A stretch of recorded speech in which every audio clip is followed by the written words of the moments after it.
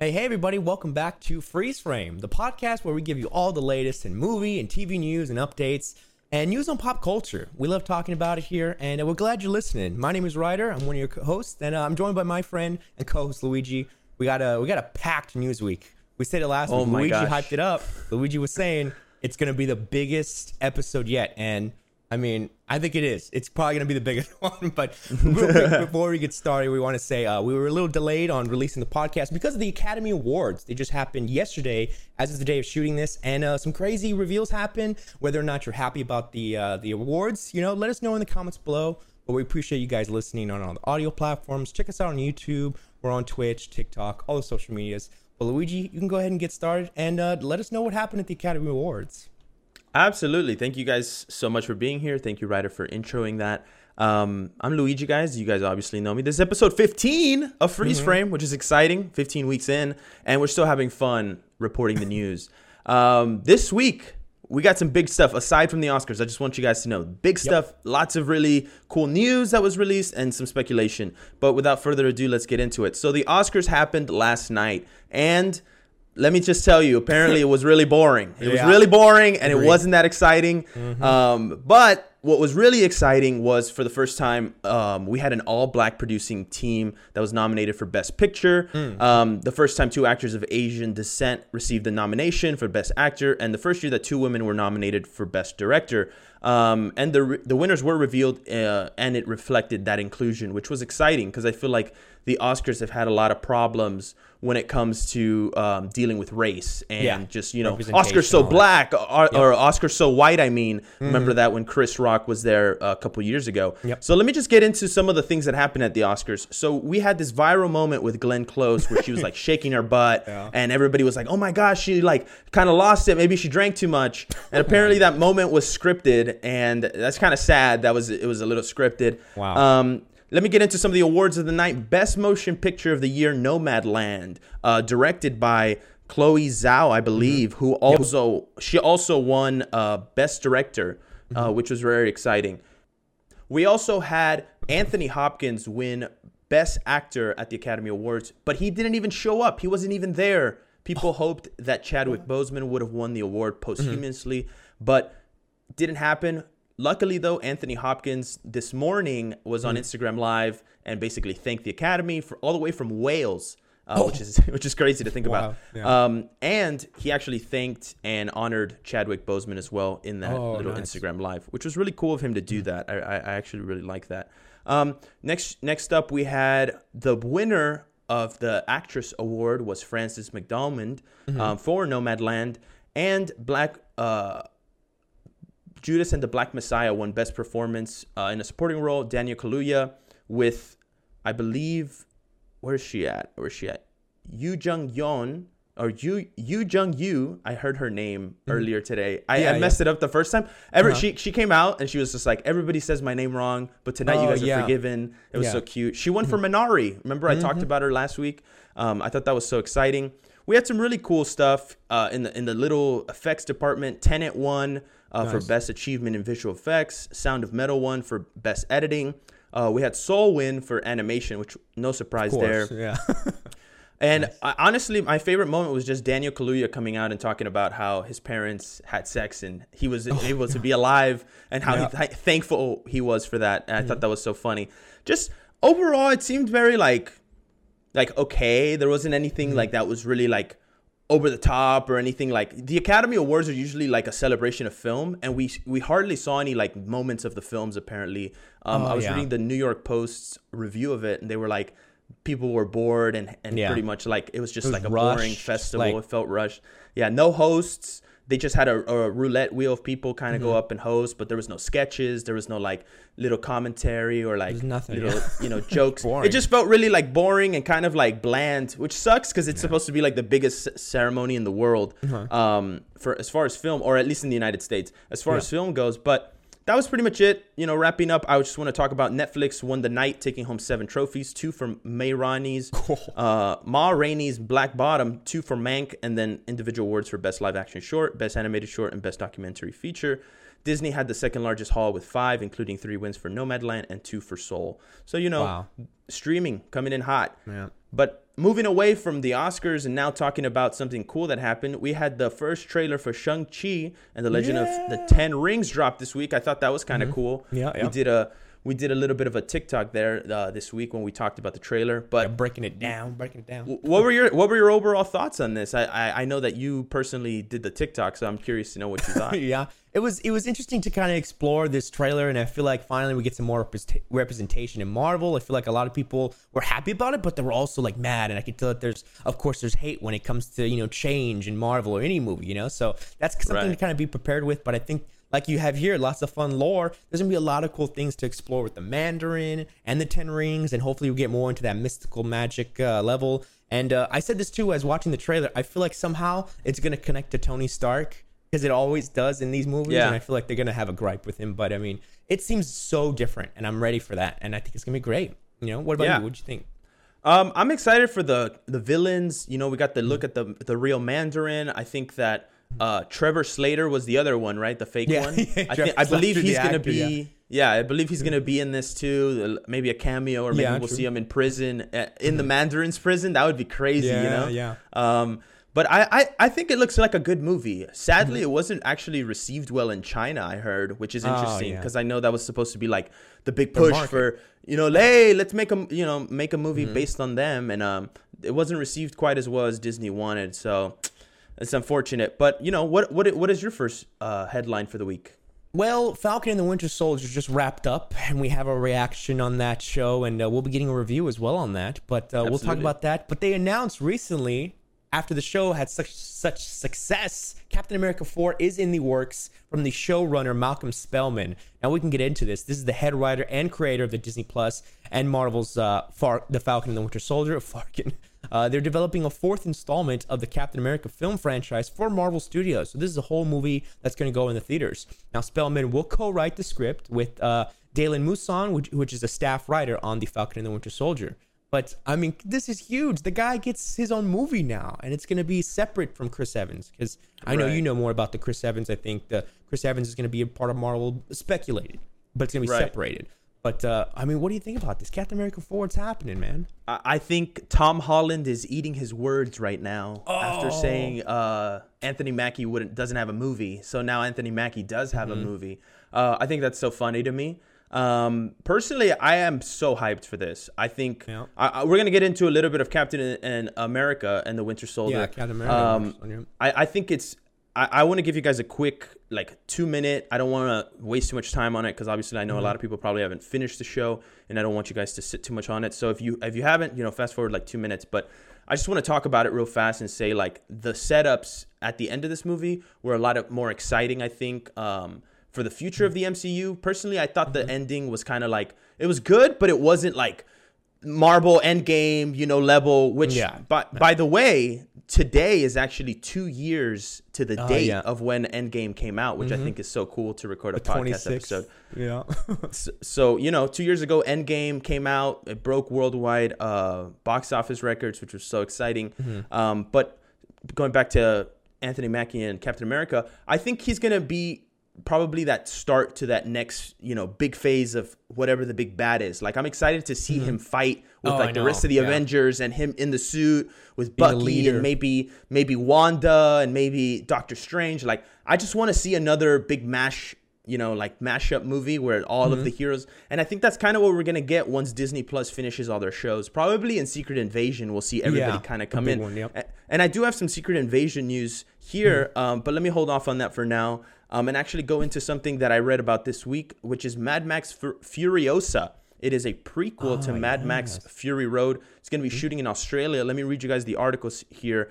It says, the Furiosa prequel will return Mad Max to Australia, the country that birthed the franchise. At a press conference for the movie New South Wales premiere, Gladys Berejiklian, butchered that, stated that the new film would be the largest film ever to be filmed in the state, boasting its economy by 350 million and creating 850 new jobs. The film chose to go to New South Wales after being wooed by both state and federal incentives, including a 40% tax break. That's crazy. Wow. Go Australia. Australian director George Miller filmed the first 3 Mad Max movies in his home country, starring Australian actor Mel Gibson. Mad Max Fury Road filmed in Namibia after a long delay due to unusual raininess in the Australian desert. Now Miller is releasing the franchise back home to shoot for the next film's 2023 release date. Chris Hemsworth is in this movie, and so is Anya Taylor-Joy, who is actually going to be Charlize Theron in a younger version, which she is Furiosa, which is the character. Yeah. I think Anya Taylor-Joy is like a great casting for this. I think I could totally see her being like an older, like Charlize Theron playing her as an older version. Being bald, it's so sick. Yeah. I think it's gonna be sick. They're saying that basically, they're gonna try to make this film a movie where it's not necessarily like yes, the movies are connected, but they want to make it almost like a standalone. So it's like if you're new to the franchise, you can come in and kind of learn the history a little bit and the story. And that this movie is going to take place in a couple of years. Like the story takes place in a couple of years, whereas Mad Max Fury Road only took a couple of days to kind of see the whole story play out. And I think that that's kind of cool. Anya Taylor-Joy basically comes out and saying that she's so excited that she wants to kind of like, do right by Charlize Theron. And I think that's so exciting. She's saying the level of commitment that has been shown before, I endeavor to match that. And that makes me really excited. I fell in love with Furiosa, that the way that Charlize presented her, she did such an incredible job. And it was so beautiful. And I can't even think about trying to step into her shoes. It has to be something different because it just can't be done. I've already started dreaming about her. She's coming in pretty strong. So that's kind of cool. Wow. It's coming out June 23rd, 2023. So we got a long way until this movie comes out. But still exciting, right? The last one got 6 Academy Awards and a nomination for Best Picture, making $375 million worldwide. So, yeah, it was pretty much a success. 8 years later, we're getting this next one. That's kind of crazy, right, to think about? So long. It's crazy how fast time flies. But it's surprising to me, like, films like that get such high Oscar praise. Like, I mean, it's an action film, but, man, it's a feat in film history. You know what I mean? Because of how they made it. But pretty cool. Absolutely. I can get one more in here because I know you got a little bit less than me this week. The second season of David Fincher and Tim Miller's Love, Death, and Robots drops May 14th. Season 3 is already in development for 2022. If you haven't seen Love, Death, and Robots, I already have a recommendation for this week. But if you want a plus, an extra, a bonus recommendation, Love, Death, and Robots Volume 1. It is just the perfect anthology that explores sci-fi, animation, just different styles, lots of directors, lots of different people involved, a lot of creative teams. Super cool. I'm excited for this second volume that's coming out. Personally, one of my favorite, like as far as like things that Netflix has actually approved and created, probably one of the best. So definitely check it out if you haven't. Definitely check it out. I'll go look at it then because I haven't seen it yet. So you haven't? Oh my gosh, bro! You're gonna. They're so good and they're so different. Like each one is like you immerse yourself in a completely different world, a different story, and it always has such good twists and good animation and just good story and character development. You're gonna love it. Well, speaking of Netflix, I got some quick little news from Netflix. The CCO actually confirms returning shows and films, so this is exciting for me at least. The Witcher season 2 is coming in Q4 of this year, so toward the later half of winter season. Cobra Kai season 4 is finally coming back. You season 3, we've talked about that one a lot on the show. Red Notice, which is I think a huge film with Ryan Reynolds and The Rock and Gal Gadot. I think that's like a giant, huge budget film. Escape from Spiderhead, which I think is with Chris Hemsworth, right? And then Sex Education season 3 will of course arrive second half of this year. And then Masters of None season 3 with oh man, I was gonna say Riz Ahmed. That's nice. No, from Aziz Ansari. That's right. Aziz, thank you. Yeah, it's coming to Netflix next month. So that one's the closest one here. But yeah, that's really it. A little quick announcements for Netflix and their huge, big budget shows and movies. Yeah, absolutely. And actually, I have 2 news stories that kind of connect with what you're talking about. You season 3 finished filming and apparently is bonkers revealed by the creator Sarah Gamble. I think that's kind of cool that the creator of the show is like, this shit's gonna get crazy, just be ready. But also, I want to talk about Masters of None Season 3 is coming in May. If you haven't seen the show, watch it. But I want to give you, once again, spoilers. Fast forward 30 seconds. Just a quick read through of what happened in Season 2 at the end. 4 years later. So we're picking up 4 years later after the last season. We're finally getting a chance to check back in with Dev. If you need a quick catch-up, the end of Season 2 saw Dev and Francesca on the verge of breaking up after a row and her discarding her engagement ring. So it kind of left on a what if, like, is it? Okay. Is it not? Will they? Won't they? I'm excited to see Season 3. Aziz had said previously that he didn't want to come back to Season 3 until something like big happened in his life, whether that was getting married or, having a kid, because he couldn't really, he was like, I have this young up and coming person who's kind of young. How do you kind of add to their life without having experienced monumental moments in your own life? And I was like, that's kind of cool that he waited. But I know he also had all that controversy that came out and all that stuff that happened. Yeah. So it was kind of a mixture of all that. But excited for Master of None Season 3. That is one of my absolute favorite shows when it comes to writing and just comedy, man. Super funny. Aziz and Lena Waithe, just powerhouse right there. Powerhouse. Nice. I want to talk to you about a movie that's coming out soon. I don't have a date for it, but I saw a trailer that dropped this week for Annette. Do you like Adam Driver? Okay. You like Adam Driver, right? Of course. Absolutely. Right? So I have Adam Driver and Marion Cotillard. Annette is an upcoming musical directed by Leos Carax. The film tells the story of a provocative stand-up comedian, Adam Driver, and his wife, a world-famous soprano. Their glamorous life takes an unexpected turn when their daughter, Annette, is born, a girl with a unique gift. Now, I watched the trailer, and it didn't really show you what the unique gift is, so I think they want to, bring you in a little bit with that. Kind of keep that a secret. It looks like a French film, I believe. I don't know if the director is French, but I feel like it was a French-made film, and it's just... It is. It's releasing in France first. Yeah, okay, absolutely. Okay. And I believe the release date is July 22nd. Don't quote me on that, but I believe it's coming out in July something. Let me look this up as you tell us the next one. July 22nd. Yeah. You want to? No, July 6th. July 6th. So July. Yeah, kind of cool. I'm interested. I watched the trailer. It looked interesting. I don't know if I'll necessarily be at the top of my list, but Adam Driver, gotta love the guy. Absolutely, for sure. Mm-hmm. Yeah.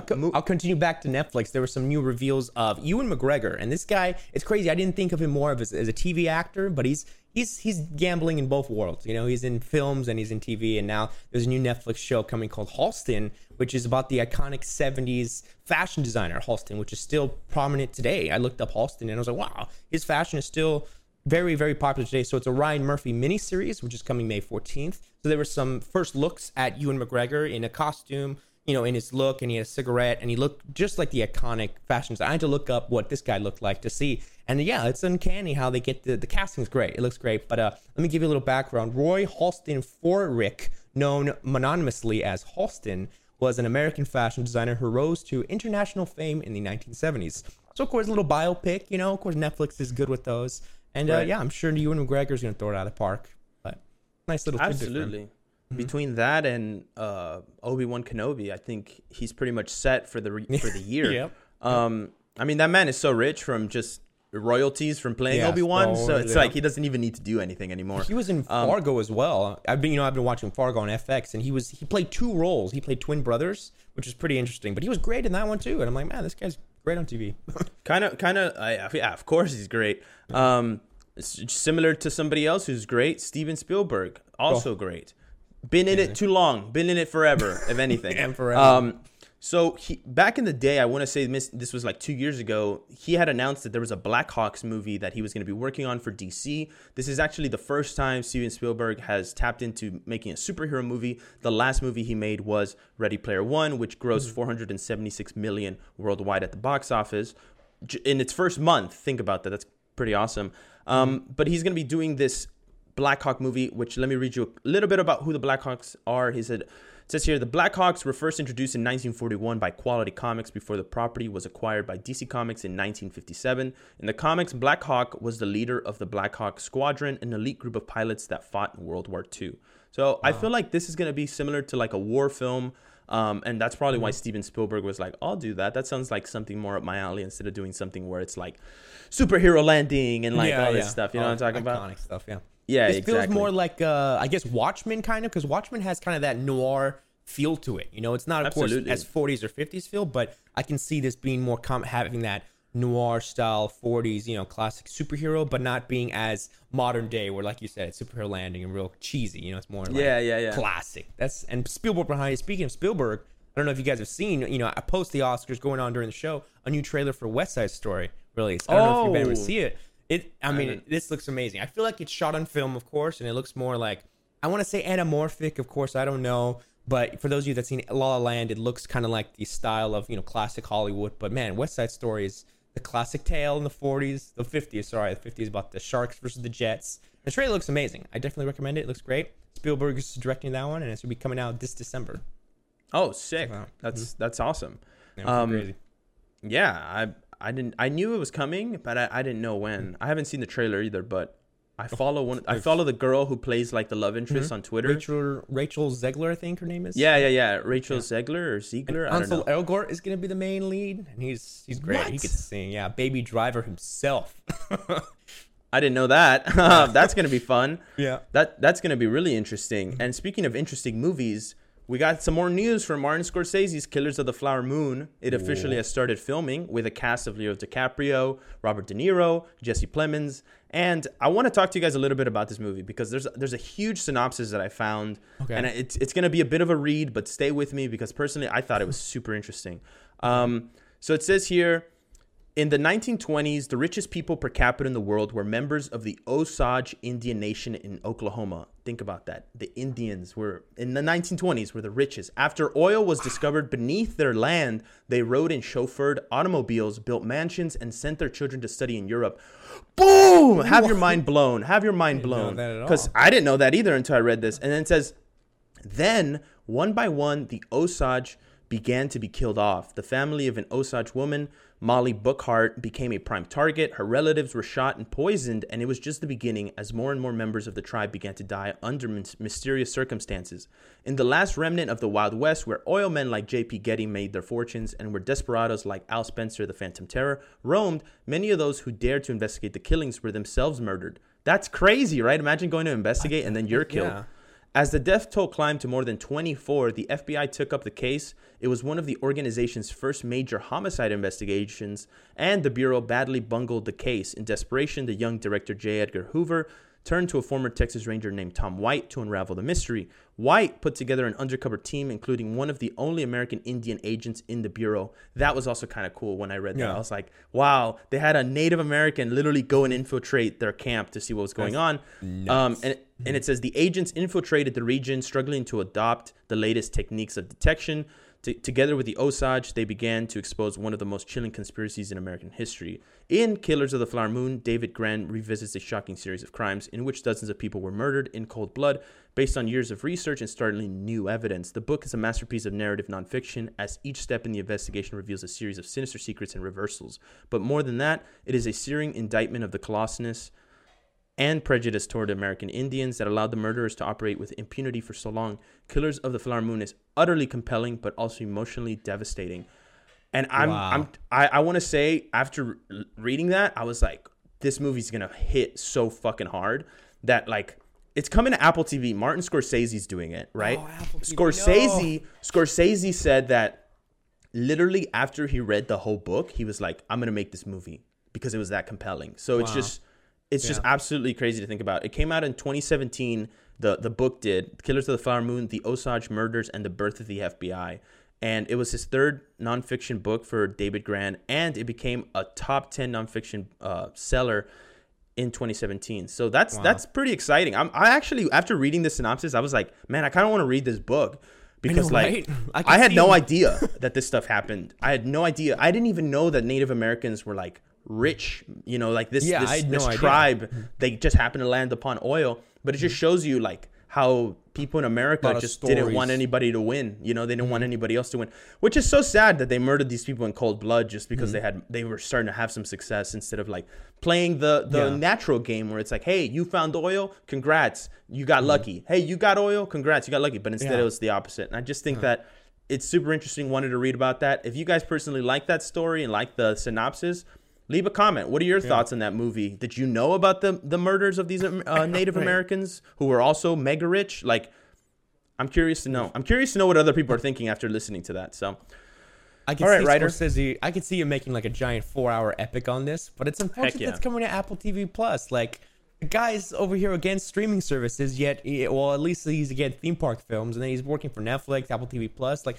what happened in the movie theater? I hope there's a joint release for the theaters. We'll take into account this movie's probably going to be high budget and super expensive, so it's like the studios probably don't want to go for it, you know, because also they're probably like, oh, this movie kind of seems like it might be controversial, so maybe more people won't watch it. So it's kind of like it's a gamble, you know, it's a gamble. So Apple TV is going, well, we need more shows.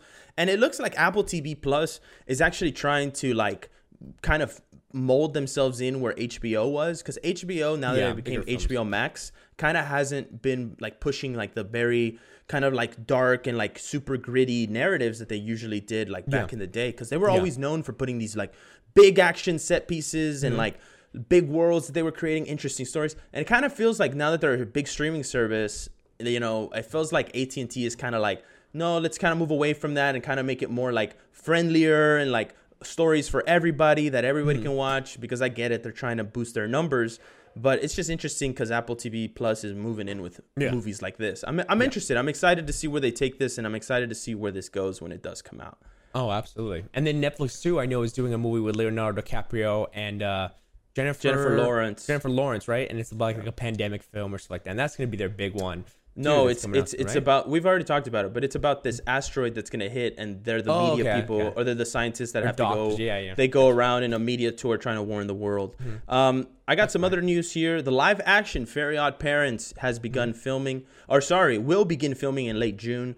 It says here, Butch Hartman, the creator of the original animated Fairly Odd Parents cartoon, as well as the iconic Danny Phantom, will executive produce this reboot alongside Fred Seibert. Seibert is known as a famous entrepreneur in TV animation, starting his career on SpongeBob SquarePants and Dexter's Laboratory, and then going on to executive produce the entire original Fairly Odd Parents, as well as Cartoon Network's Adventure Time and Netflix Castlevania.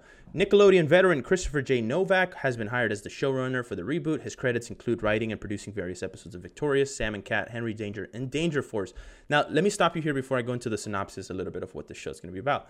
I think that this pick for producers and showrunners for this show is absolutely key. And I think that Nickelodeon did a great job in picking these people. Like, you have people who've done the shows that were successful in Nickelodeon, like the live action teenage shows, which I feel like Fairly Odd Parents live action is kind of falling into that. But then you also have somebody who was so good at all these big major animation shows like Fairly Odd Parents, like Adventure Time, like Castlevania, Dexter's Laboratory, and SpongeBob. And Butch Hartman just coming back, the original creator, I think is key as well. So I personally, I'm a little excited, but at the same time, I'm like, this could also be the weirdest fucking show you've ever seen in your life, you know? If you ever watched those Drake Bell live action versions, I mean... Oh, I remember that. Classic times, man. I remember watching that and thinking, like, is this... And then the type of animation that they did for the fairies, too, seemed a little off. And I was like, okay, well, this is strange, but... We'll see if they bring that back. But let me talk to you about this. It says here, although this new iteration is expected to follow the same general plot as the original animated show, still being set in the iconic Dimsdale location, for instance, it is still expected to spice up the lore by adding new characters while also changing the origins of existing ones in order to keep the series fresh for both new and older audiences. It is currently unknown as to how much this reboot will deviate from the beloved Fairly Odd Parents everyone has come to know, or if the creators will even acknowledge the previous live-action films that starred Drake Bell's Timmy Turner. Now, I just want to bring this up to you, right? I want to hear your thoughts. Okay. But what if we get a multiverse theory with the Fairly Odd Parents? You know what I'm saying? Oh shoot. Okay. We got a Drake Bell. We got a Drake Bell universe, and now we got this new universe with a new person, and then the animated universe. You know what I'm saying? Yeah. And then they include Jimmy Neutron like they did. Remember that crossover? Dude, that was good times, man. When they changed the animation styles, and it was like, whoa, the Jimmy Timmy Power Hour. Yeah, I remember. I watched those when I was a kid for sure. Wow, that was so good. So it's saying here that the reboot is going to probably premiere on Paramount Plus sometime in 2022, since production is starting this year. But yeah, I thought that was kind of cool, interesting. Yeah, we'll keep you guys up to date on that when it comes. More news comes out. For sure. Okay, well, continuing on, we got some more Marvel news. Disney and Sony finally have a deal now. We've talked about the Spider-Man movies and where they're going to Netflix or Disney Plus. But now there's a multi-year deal that will bring Spider-Man and other Marvel properties to Disney Plus from 2022 to 2026. So this is basically the caveat is after Sony the titles expire on Netflix, then they will go to Disney Plus and Hulu. They finally came to a deal there. Hulu will start getting access to Sony movies as early as June. So you're going to be seeing them all coming soon. Because, of course, Hulu and Disney Plus have a deal together, as well as ESPN. But, yeah, you're going to be seeing, Spider-Mans and Uncharted and Morbius coming to Disney Plus. Unfortunately, a long time after. But it's coming. It's happening. Yeah, absolutely. And I just want to go out and say, how dare you, Disney? How dare you wait a week and 2 weeks, actually, since we reported this. We reported this and said that the movies were going to Netflix. No, but then you switch it up on us. It was so weird. Because now it's like they are going to Netflix for like 9 months, and then after that they go to the Disney Plus for like delayed. 4 years. It's like, what the? Super weird. But they're also getting like the old Sony movies, like the MCU Spider-Man 1, 2, and 3, Sam Raimi's Spider-Man trilogy, the Amazing Spider-Man movies, Into the Spider-Verse 1 and 2, Venom 1 and 2, Ghost Rider, and like you said, Morbius. So we're getting a lot of these Spider-Man films and like kind of MCU projects coming back to the MCU. And I personally think it's exciting. I can talk about this right now since we're already on the topic of it. Okay. But apparently, Marvel wants Tobey Maguire and Andrew Garfield to stick around after No Way Home. And I think that's kind of interesting because we switch it up every time. We're like, based on the news, they're like, oh, I don't know, Tobey Maguire wants to stay, but he's actually out. And then next week, we're always like, well, it turns out he wants no, because last week we were talking about Tobey Maguire maybe getting a Spider-Man 4, right? Yeah. So personally, I see this as more of like pushing that idea that either they are going to make that Spider-Man 4 or that they're just going to go and just continue their franchises or bring them back into the Sonyverse, right? Because I think what they're probably going to do here is they're going to be dependent on whether the actors themselves want to do it. Like we were saying, like Tobey Maguire or Andrew Garfield, even if they want to come back to the roles. Because I feel like they're probably like, look, I'll do this movie as a one-off because I think it fits your narrative and your theory. Yeah, but I don't necessarily want to be Spider-Man anymore. Or who knows? I couldn't be the one to tell you. But I thought it was interesting that they're saying that they might stick around. But I don't know if they'll be in the MCU or just in the Sonyverse, like I'm saying, because if they do come back to the MCU in a larger way, it'll be tons of contract and like paperwork that has to be filled out to see who gets what and like how much they can use the property, or you know what I'm saying, how much they can expand the universes. Because once again, Sony has those film rights, so it's very interesting to see how that's going to play out. A cool thing that people were pointing out, though, for more confirmation multiverse, we know it's like, oh, it's happening. But if you need more confirmation because of the Disney Plus deal, and now that they're like, okay, we will release on Disney Plus, it wasn't completely restricted now from Disney. So maybe there is more like, okay, we could be seeing Spider-Man's like, the multiverse of Tobey Maguire and Andrew going into this No Way Home because they're going to release it to Disney Plus after. So, it could be happening. People are saying now, it's like, dude, Andrew Garfield and Tobey Maguire being in this movie is like the most unkept secret in Hollywood. Like everybody knows, everybody's already aware that they're in the movie. Like they're going to enter into the movie in Act 2, which I think is great because then hopefully they stay there for like the, 2/3 of the movie, Act 2 and 3. But we've talked about this. We speculated a little bit. But I think what's probably going to end up happening is that beginning is just going to be Peter trying to prove that he's not Spider-Man, which they're saying that, Charlie Cox is going to have that cameo in there, but also that he's going to be kind of like saying, oh no, there is another Spider-Man, which we might get like a Miles Morales character playing with the original Spider-Man suit that Tom Holland has while Tom Holland is in the trial to prove that he's not Spider-Man. Which I think would be a really fun way to bring Miles into the universe, or somebody, I don't know. Personally, I think I keep saying it every week, but my hype only grows for Spider-Man No Way Home, and it's never gonna stop dying down like that. I probably will watch that movie, like I said before, 3 times or 4 times in the theater. Oh, absolutely. Just because I think it's gonna be so freaking amazing that I'm just like I can only watch it so many times in theaters before it goes away. You might as well take advantage of it. So. Here, I want to pivot for a second. I will talk about Disney Plus before I pivot to DC. But a Firefly reboot. You remember the old show Firefly had one season. Nathan Fillion had a movie that came out afterwards. Apparently, they're having a reboot at Disney Plus. They're going to reboot it. And it says here, it'll be a streaming exclusive. And unsurprisingly, Josh Whedon will not be involved. Nice. Josh Whedon was the creator of the original Firefly, but he's not going to be involved. But I'm sure they'll give him some sort of like creator credit or executive producer because obviously he created the IP. But it's no surprise that Disney wouldn't want to collaborate with him following the workplace harassment scandal that previously saw him lose his position as showrunner on HBO's Max's The Nevers, which is so interesting. I didn't know he was the showrunner for that. Because remember what we were saying? Like, that was the biggest premiere that HBO Max had. So it's like to hear that Josh Whedon was involved with that and then he came out because of this stuff is just crazy to think about. But they're saying that the Firefly reboot is not going to have anything to do with what actually took place before. So it's a complete reboot of the franchise. And I'm interested to see where they take that and see how they do that. I haven't watched Firefly. I own the whole season in a DVD copy that someone gave to me that includes the movie, but I've never taken the time to watch it because I'm just not. There's too many other shows. Too much other shows, you know? The old stuff is old and there's no way you can go back to it unless there's like a break with the new content. That ain't happening anytime soon. Absolutely.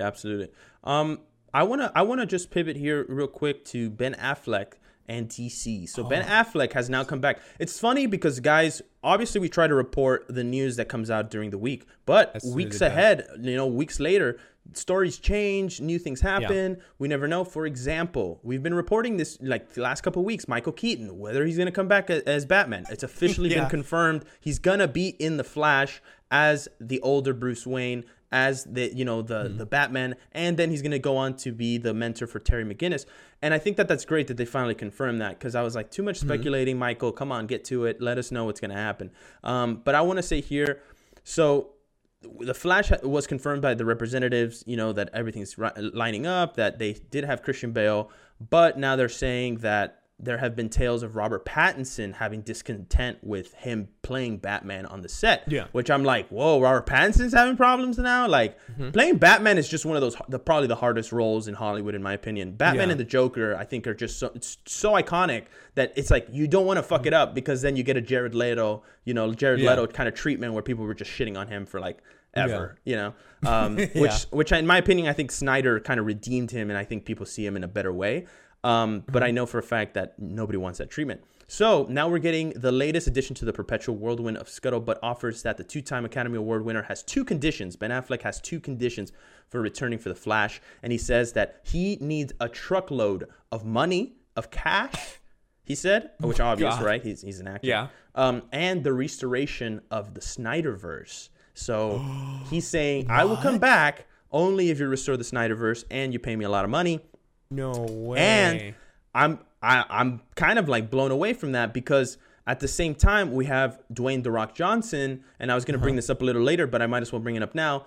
After watching the Snyder Cut in one sitting, so he watched it all the 4 hours in one sitting, he texted his team and said, here it says, we need Henry in our movie, talking about Henry Cavill, trying to bring Henry Cavill into Black Adam. And he said, we need the Snyderverse. He texted that to his team. Whoa. And I'm just like, whoa. And I read this article that said Johnson is known to have creative control on the Black Adam franchise, thanks to his role as producer on the film and his enormous stature in Hollywood overall, right? Because The Rock brings in the numbers. One of the biggest, But it's been claimed that he can overrule Warner Brothers executives on certain things, as AT&T doesn't want to upset him. And I was like, wow. What? I know we talked about it last week, but more news kind of came out this week, and I just wanted to touch on that, because I was like, whoa, man. The Rock really does have a lot of power when it comes to DC. Like, I didn't know it was like that, Like, AT&T's like, do whatever you want. Do whatever you want. That's his franchise now. Like, he has creative control. And so I'm glad that, like, actors like him and Ben Affleck are so for the Snyderverse, because they see the potential of how great it can be, and the fans want it. And it's just the Warner Brothers execs that they're the only ones standing in the way of that. And I think we could see potentially the Snyderverse. If they're really desperate for Ben Affleck, if they want this to work, then they're going to have to want the Snyderverse to work. And we could be seeing 4 to 5 years from now the Justice League movie, the sequel that we all desire. Right. We might see that. So cool. I think if Henry Cavill comes back, and like Dwayne "The Rock" Johnson convinces him to be in Black Adam, I think it'll be easier to convince Ben Affleck at that point.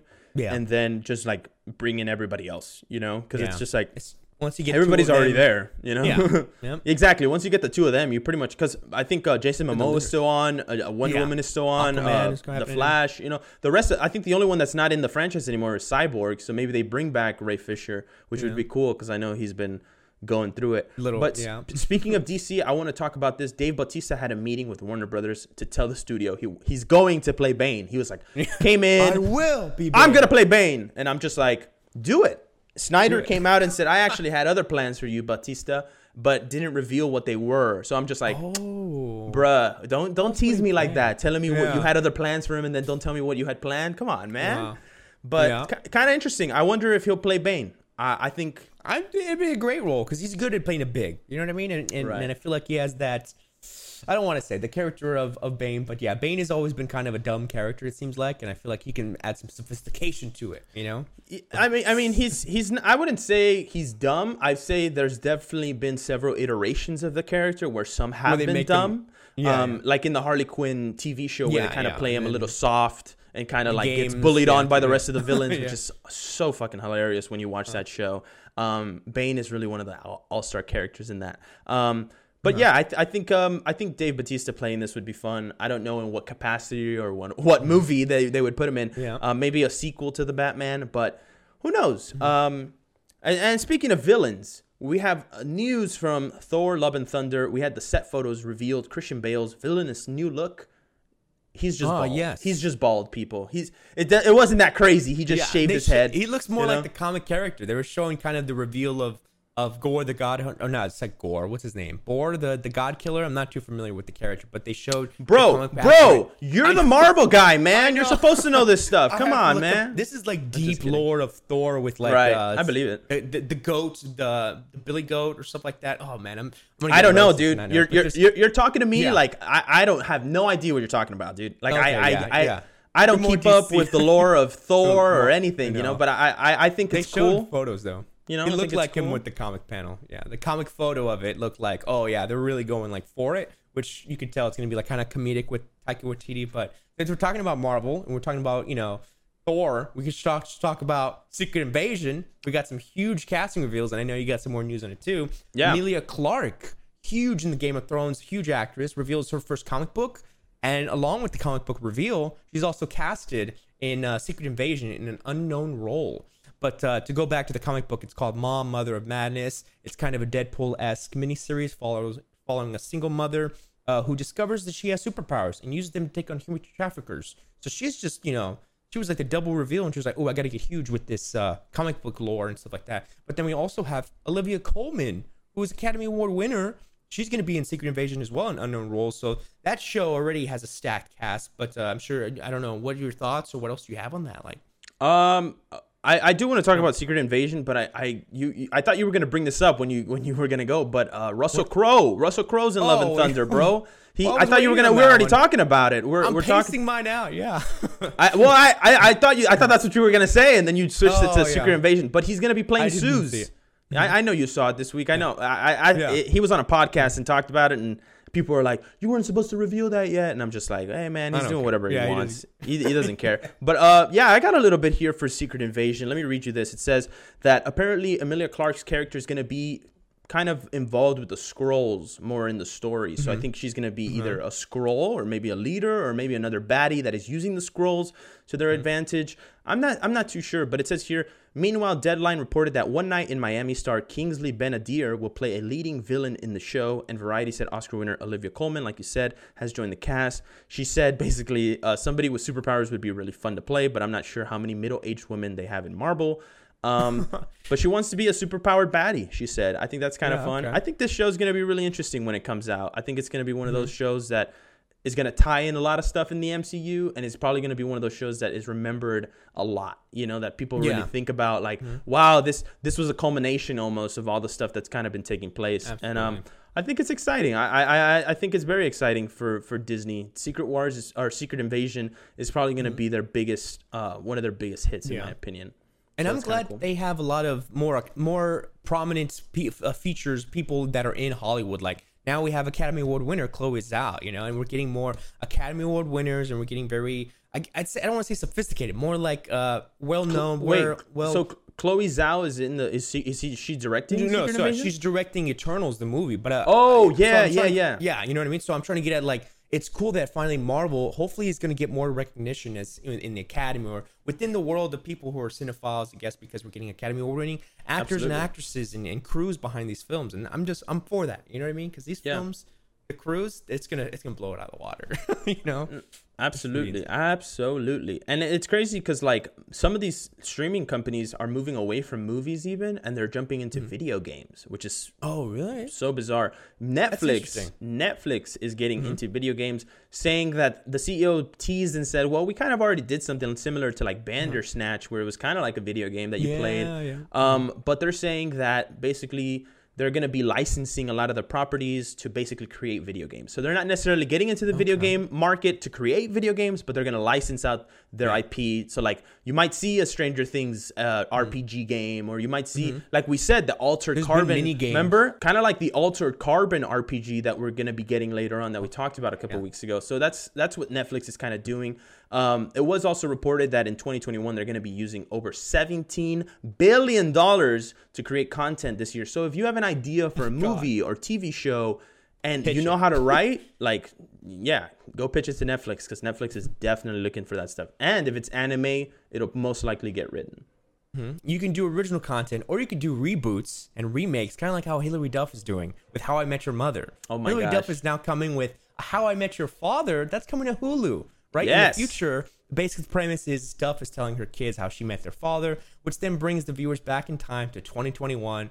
And so we had some kind of debacle with Hilary Duff because she wanted to do the Liz McGuire show on Disney Plus. And there were some complications there because the story wasn't as open or as mature as they wanted. Disney Plus, had some restrictions. So she was like, okay, I'm not going to do it. Let me push it to Hulu.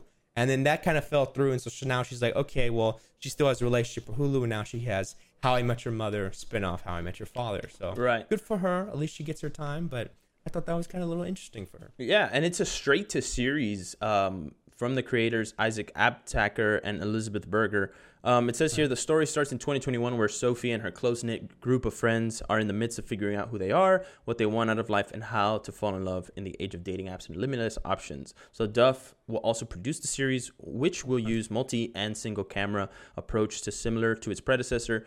Carter Bays and Craig Thomas, who created How I Met Your Mother, will be the executive producers of the series, which produced by 20th Television. I think this is interesting because I feel like Hilary Duff was like, I want to do Lizzie McGuire revival, and then it didn't work out, and then they were like, how about you just do this instead? And it's kind of like a Lizzie McGuire revival, but you're gonna play a similar character, like a mom. Her time to shine. So I think that's kind of exciting. Because I do believe in the Lizzie McGuire, they were gonna have her be a mom too, right? Or was she gonna be like I don't even remember, because it's not gonna happen anyways. But this is cool. I'm glad she landed on a project. The How I Met Your Father was actually I believe when How I Met Your Mother ended, was it 2012, I think, something like that. I believe so. That same year, the creators of that show came out with a pilot, but it didn't get picked up. So it's interesting to see that like years later, like almost 9 years later, they another group of people created a pilot, and then it actually got picked up by Hulu. Super cool. Really, really exciting to see that. I have some big news here, like huge. And it's about one of my favorite franchises, but it's also about one of the many things I hate about movies. Because I'm about to get into it, and you're gonna know this because we've talked about it before. Everybody wants to be a fucking multiverse franchise. Everybody's like, give me multiverse, give me lots of universes where I have so many different characters. And now the latest Sherlock Holmes 3. Why? One of my favorite franchises, Sherlock Holmes by Robert Downey Jr. Apparently, the movie is in the back burner right now because they haven't figured out what is going to happen with that franchise. They're like, the directors are saying, well, we're just going to put it in the back burner now until we figure out where the story's going to go or what's going to happen in the world with these characters. No. But then we have Robert Downey Jr. coming out and saying he expressed a desire to not only continue the Sherlock Holmes series, but also his plans to take a page out of the Marvel playbook and build a shared universe. What? He said, at this point, I know it's crazy. He says, at this point, we really feel that there is not a mystery verse built out anywhere, and Conan Doyle is the definitive voice in that arena. I think to this day, he said of his hopes to build on the franchise. So to me, why do Sherlock Holmes 3 if you're not going to be able to spin off into some real gems of diversity and other times and elements? And I'm going, dude, you don't have to do that. Just make Sherlock Holmes 3. Like, I'm not trying to see a whole mystery verse play out here.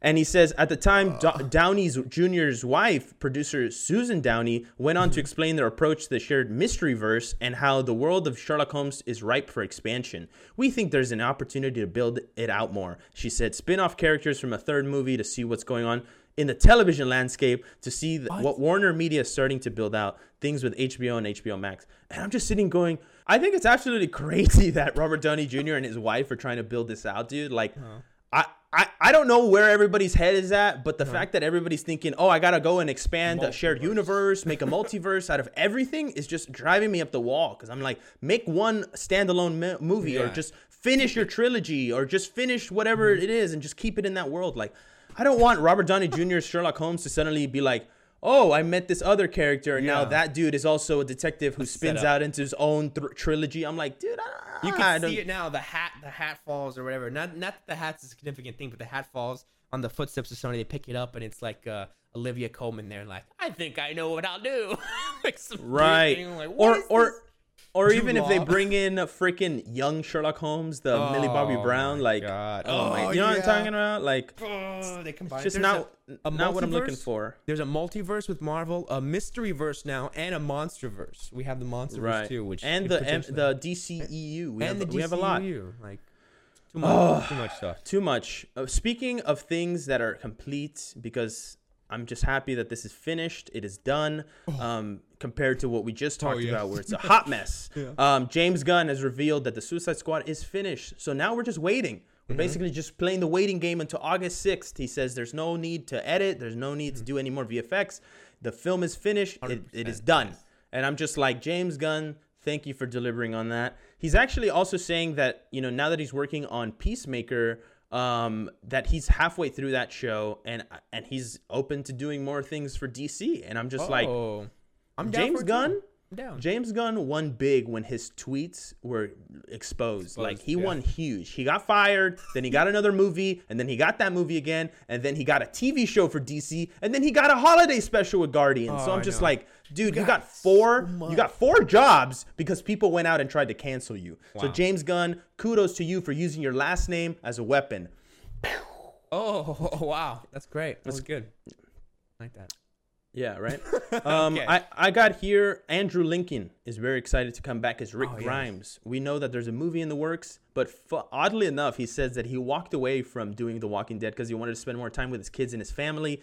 And then his kids literally told him, "What are you doing here? We want to go back to America," because I guess they moved back to the UK. And they're just like, "We loved you as Rick. Like, why would you give that up?" And it's just funny that his own kids are like urging him to go back when he literally stopped doing it because he wanted to spend more time with his kids. And so he said he's excited to come back. And is also open to maybe making a last minute cameo in the season finale of The Walking Dead because that show is wrapping up. So, you know, a lot of interesting news there if you're a Walking Dead fan. And just a fan of the franchise. Repetitive at this point, but you know, it is what it is. They're just trying to build their universe, and even them, they're all their shows that they have, the spinoffs on that. It's like, it's getting ridiculous with that. I think that's a bad example of how it should be. But anyway, I won't get on that.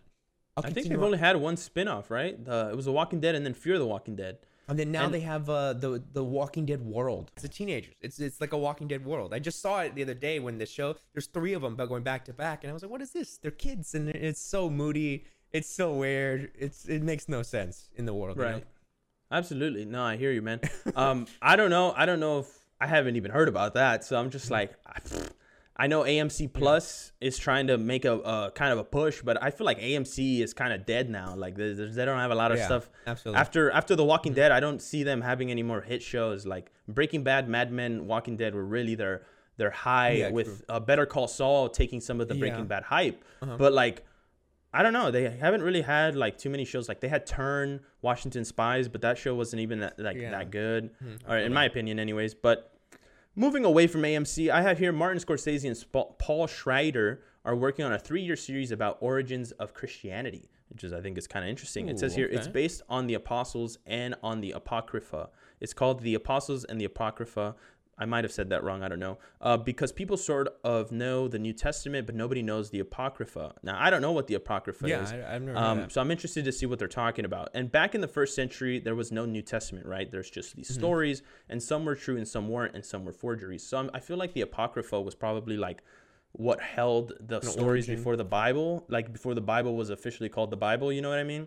The Apocrypha of the New Testament. Yeah, it was like, I guess that's another word for the book and like what it called. Yeah, you're right. Mm-hmm. Yeah. So it's interesting to see what they're going to do with that. Martin Scorsese and Paul Schrader, best of luck to you. Hope you don't offend anybody. I know, right? Yeah, it's sensitive stuff when you get into religion, but I'm sure they'll do it right. Are these, you only have about two or three more, right, for your big stuff, right? We're wrapping up here. We're getting close. We're getting really close. Right. I'll deal with some of my light ones. I'll deal with some of them because they're just light stuff that I can get through. Like we said, Guardians of the Galaxy, the holiday special, the first draft, the script is complete. James Gunn posted it on his Twitter. He finished that, so he's working on that one as well. Star Wars Obi-Wan Kenobi casts Pen 15's Maya Erskine in a supporting role. The series is due to start shooting this month, apparently. So I'm sure we'll be starting to get some leaks, maybe some photos. We'll be talking about that soon, hopefully. And then another one, Sub-Zero, the actor that played him in the new Mortal Kombat film, Joe Taslim. He says he's already signed on for 4 more Mortal Kombat films if the first is a success. Whoa. So they're already. I think it will be. Yeah, because based on the last one, it kind of ended where they're kind of setting up more. So I feel like they don't really care. They just want to set up another universe and they want to start it again, which I'm for. Right. You know, it was great. The Mortal Kombat universe has just started. It's Make it end. Started. I'm just kidding. But that movie is actually really great. We'll talk about that in 1 second because I got something to say about it. But let me finish up with these last major stories and then we'll get into some light news. Apple must face a lawsuit for telling consumers they can buy movies and TV shows. So there's a lawsuit out right now that is saying that Apple is facing a putative class action over the way consumers can buy or rent movies, TV shows, and other content on iTunes. Saying that basically it says that you purchase the item, but Apple can pretty much terminate the access for people who have purchased these things and has done so on numerous occasions. So that isn't necessarily the definition of purchasing or buying something, because when you buy something, it means you get to have it forever, right? So for them to remove that and take it away from people is kind of like going back on what they're saying. So then Apple came out and said the douchiest thing that they could ever say. It says Apple contends that no reasonable consumer would believe that purchased content would remain on the iTunes platform indefinitely.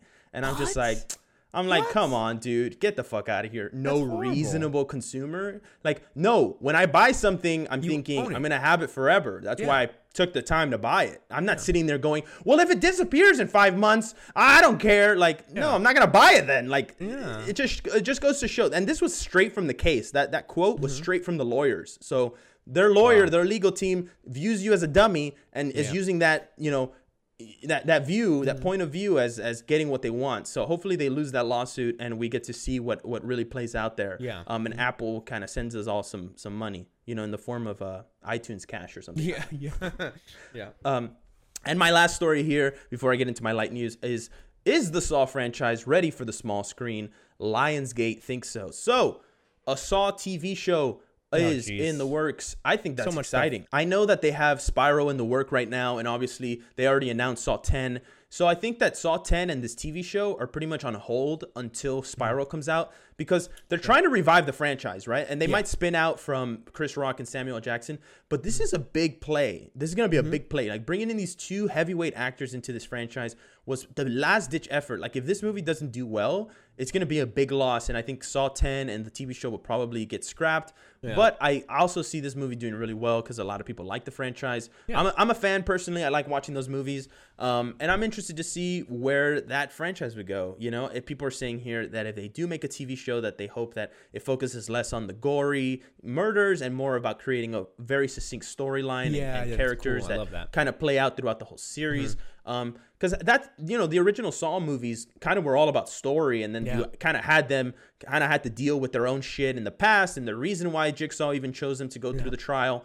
It's interesting, and I hope that they kind of go back to those roots. But absolutely, that's it for my big news. I can jump on here to my kind of light news. We have a new Wipeout show came out for TBS.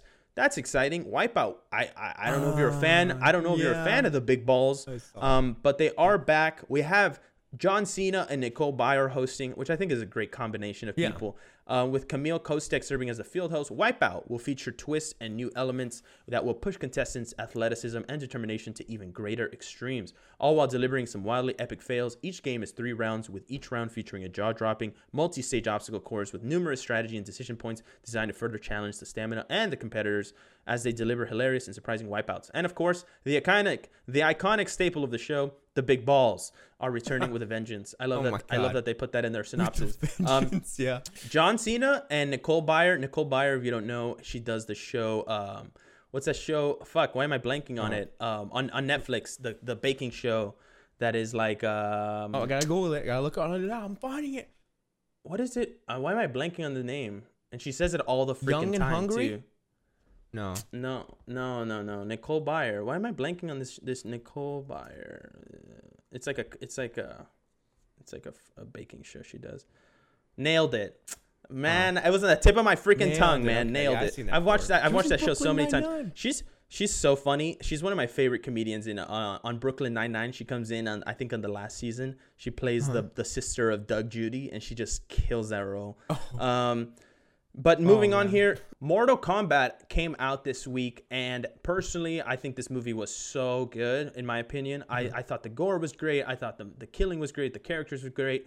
The introduction, sometimes it was a little cheesy when people would say their names, and like I think it was like interesting overall, because it was more of a setup movie instead of like bringing in all the characters from the world. But I want to say something that is going to be very spoilery. So just skip ahead 30 seconds. Seriously, it's a big spoiler. At the end of the movie, we see a reveal for Johnny Cage. Yes. Johnny Cage isn't in this film, but we see like a pan over to Johnny Cage's name. And apparently Mortal Kombat is looking for a major character to play Johnny Cage right now in the franchise. And they're trying to get a big name actor to come play Johnny Cage to, I think, kind of spur up more hype for the next movies. But overall, what were your thoughts of Mortal Kombat when you first watched it? Just quick. I thought it was great. Seconds. You know, like it was cheesy, of course, but I expect that because of the past or whatever. But I thought that, saying the names was dumb, but they had a lot of stuff from the game that I think was necessary that I personally am a fan of. I'm like, oh, yes, thank you for doing that, for saying the fatalities and for saying all this stuff. You know, pretty spoilers, but it was great. Gore was awesome. I'm sure we'll get into a more in-depth review. But yeah, I had fun with it. That's all I could say. But absolutely, and we are going to be reviewing the whole movie on our channel. So if we're actually recording that today later on. So it'll probably be out within the next couple of days. But I just got to say that you're absolutely right. Some of the characters, Kano. I think when Kano said Kano wins, I was like, oh, this movie is so sick. Such a good character. But what were you going to say? Sorry, I didn't mean to cut you off. Oh, I was just saying, it was funny on the end when he was like, "Where are you going?" And it was so cheesy because he was like, "Going to Hollywood," and I'm like, "Oh my god, right. The poster shows." But anyways, sorry. That was it. No, I think that's so cool. But moving on here, I got a couple more light news stories, and then we're going to wrap up with our recommendations. My second recommendation, because I already told you guys to watch that other show. But John Wick, the spin-off series, The Continental, will focus on a young Winston and will feature 90-minute episodes, which is exciting if you like the John Wick franchise. Also, moving on here, Gina Carano has apparently been uncanceled. She was canceled. Now she's been uncanceled, right? You guys are thinking, well, I don't hear about her anymore. But when I say uncanceled, and you'll hear why, apparently the action figures for the Gina Carano figure that were for The Mandalorian have now been brought back to Walmart. So they're trying to make sales off of her toy. And I feel like they probably had already made all those toys, and they were just like, man, we got to get rid of them. We can't just throw them away. Be a huge waste of money. So they're bringing them back. But on top of that, it has been announced that on May 10th at 9 p.m., we will see her running wild with Bear Grylls episode that featured her. And Bear Grylls even tweeted on top of her tweet that announced it, saying, "Your running wild journey was an incredible one too. It would have been so sad to not hear your powerful story of many struggles and many triumphs. Here we go." So I think that this might redeem her. I think people might watch this and go, well, Gina Carano actually is a more three-dimensional person. Maybe we shouldn't have judged her. But it's interesting because Nat Geo is owned by Disney Plus, and so it's kind of like, was she canceled? Was she not canceled? I thought Disney didn't like her anymore, but now they're like, So that's what I'm saying. They're saying that Jon Favreau might even call her back to Mandalorian, and Jon Favreau has the power to do do He has the power to do that because he's a heavyweight at Disney Plus right now. Is this a James Gunn type situation, or is it different? What do you think?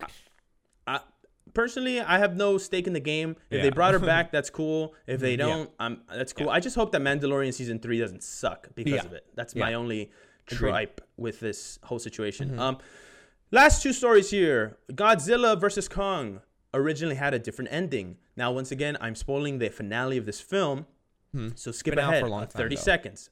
It's been out for a minute, a little bit. If you don't, unfortunately, if you don't have HBO Max or you haven't had a chance to watch it in theaters, I understand that. But at the end of the film, obviously, we had a big fight, right? Kong, Godzilla, Mecha Godzilla. The ending is different right now, but originally it was supposed to just have Godzilla kind of, that shot where Godzilla just kind of goes into the ocean where Kong is kind of standing and watching him. That was supposed to be the ending of the film. And then that whole sequence with Kong and his island, kind of where you see him at the end, was supposed to kind of be like a end credit scene, but it also wasn't even like originally planned to even be in the film. But then when they talked about it, we're like, well, maybe we should show how Kong kind of what happens to Kong after the fight and not just leave it open-ended. And so they decided to change the ending, which obviously if you watch the story, you'll see. It's not much of a spoiler, but just kind of interesting that the director came out and said that it was different. But now, before we end this whole show and we get into our recommendation. I still have some. You still got stuff. Yeah, just a little bit. Well, no, you go finish yourself off, and then I'll end this off with this major story, which I think is super interesting. Yeah, this is just light stuff that I wanted to get, like Ted Lasso. I know some people like that. Ted Lasso season 2 is coming July 23rd, Apple TV Plus. So it's kind of just bummer. Finn and Jake are coming back from together again in the trailer for the next Adventure Time, Distant Lands, which is a special streaming May 20th on HBO Max. So I know a lot of fans of that cartoon as well, and that's coming back. Hawkeye has wrapped production. Jeremy Renner confirmed that on his social media. And there's a Jim Henson biopic titled Muppet Man. That's currently in development for Disney. I'm sure that'll be a Disney Plus special. Wow. That's so cool. And then that's it. Yeah. That's it. That biopic, Muppet Man, sounds super interesting. Jim Henson is one of my all-time favorite creators. Like, just he did so much. He did so much for people's childhoods and just created the Muppets, and it's fucking awesome. I want to end off here with a bit of speculation, a little bit of a rumor, and a little bit of a theory. So we were talking about Captain America and the Winter Soldier, and obviously a lot of people were thinking, oh, maybe these villains who are going to the raft are going to become the Thunderbolts, with Thunderbolt Ross. But now, obviously, if you've watched the ending, that wasn't the case. And now they're saying that Marvel is reportedly setting up the Thunderbolts, so that is going to happen versus the Dark Avengers. Now, this project has been discussed in the background behind the scenes, but nothing has quite come out of it yet. So it seems like they're kind of planning something and trying to find the perfect storyline that kind of fits where they want to take in the show or movie. So it says here, for those unfamiliar, the Dark Avengers are supervillains masquerading as heroes, while the Thunderbolts are often depicted as reformed bad guys looking to make amends for their past indiscretions, kind of like a Suicide Squad. So there would be an interesting dynamic at play in any potential film or TV show to feature them. It would be painted in multiple shades of gray, that's for sure. But for now, we'll need to watch out for Phase 4 as it continues to unfold and see if pieces fall into place. So kind of a fun little theory there that people were talking about, Thunderbolts versus Dark Avengers. I think it would be really cool to see change of pace. What's his name? People. I would love to see U.S. Agent. U.S. All Agent. Get maybe a Spider-Man. Just grab one of the Spider-Man. We got 3 of them now. Just put them in there. Who knows, man? Who knows? But it looks like this is more. This is more about bad guys. So I shouldn't even mention the good guys because it looks like this show or movie would just be about villains and then some villains who were reformed, like Zemo. Maybe Zemo is the head of the Thunderbolts, which would kind of be an interesting kind of arc for him, I think, going from bad guy to good guy. Because Zemo's more upset that they killed his family. That's where his whole storyline comes from. He's just mad. So it's not like, maybe he was inside, he was hurt by that, which caused him to come out and become evil. But was he evil if his family didn't die? That's the question you need to ask yourself when observing Zemo. But I just want to say, before I get into the recommendation, this has been such a fun episode, just speculating and talking about all these projects. There was a lot of really deep stories here. Personally, my favorite was Killers of the Flower Moon, and going into that synopsis. Felt like I learned so much from that. But also just this Thunderbolts versus Dark Avengers theory and hearing about The Rock doing Snyderverse, Gina Carano, The Wipeout Show, James Gunn, Masters of None Season 3, Sherlock Holmes, The Mystery Verse. Just so much news this week. And, of course, the Academy Awards. If you didn't get a chance to watch them, don't bother. Watch the 7-minute highlights on YouTube because it's probably way more interesting. Anyways, that's it for us this week. Ryder, get into the recommendations. Well, starting off, this is a sad one, and it's a sweet one. I think you guys should check out on Netflix, About Time. This is with Dominic Gleeson, and it's a film kind of about time travel, and it's about the son and the father. It's kind of a relationship film, and it's a love story. Rachel McAdams is in it, the classic love story actress. Yeah. It's a great film, and I highly recommend it. Because if you like time travel, you know me. Time travel and me is just, that's what I can get off to, but that's it. What about yourself? Mine is actually a show. I don't know if I've recommended it to you guys yet, or maybe I have, maybe I haven't. I don't remember. But Mythic Quest on Apple TV Plus is absolutely one of the best shows I've ever watched. Like, I love like workplace comedies, but workplace comedies that are set in a reality where it doesn't feel like a comedy. It feels like these people are just talking, and they just happen to be funny people who just speak to each other. Those are my favorite type, like Superstore. I would say Valley, right? Silicon Valley, shows like that really kind of more fit that narrative. But Mythic Quest is about a video game developing company that kind of like is working on this game called Mythic Quest, and you kind of see the hijinks. You have one of the characters from It's Always Sunny in Philadelphia in that show, and honestly, he is hilarious. Such a great actor. Like, completely different. Dennis, completely different. Is it Dennis or is it the other guy? I think it's Rob. Well, his name is Rob in real life, but it's Mac. I think his name is Mac. Mac. Yeah. It's Mac. It's and Mac from It's Always Sunny. Even the guy that played Cricket, I think, but he was more of a smaller character. He's in it too, and he's like a friend of the guy in real life. They're friends in real life, and so that's kind of cool. Absolutely. I think it's one of the funniest shows to come out in the last couple of years. My friend, when he was staying with me and visiting, he was like, yo, dude, check out Mythic Quest. And I was like, all right. So I gave it, the first episode. And next thing you know, I'm hooked. I watched the whole show. Season 2's dropping soon, I think in May. I believe so here. Season 2 of Mythic Quest. It was announced. I think we talked about it. It was announced a couple of days ago. May 7th. So we're going to get 2 episodes dropping on May 7th. That's right around the corner. Super excited to see what how that show kind of takes a turn. Because the first one was all about this big, it was called Raven's Claw, and it was about this big like update to the game. So I'm interested to see where the next kind of phase goes. But that's it. That was it. Go check that show out if you haven't. But that's the whole episode. That was it. How did you guys enjoy it? Did you like it? Did you enjoy the news? We had news and speculation, but sadly, more companies are making multiverses. And if that never ends, then we'll never stop talking about these shows. So that's what you can hope for us. Exactly. But it feels like instead of letting an IP die or just be a standalone film, it's like, okay, well, we need to make it into a big franchise or a big multiverse in order to like have that continue to, revenue and make more money for us.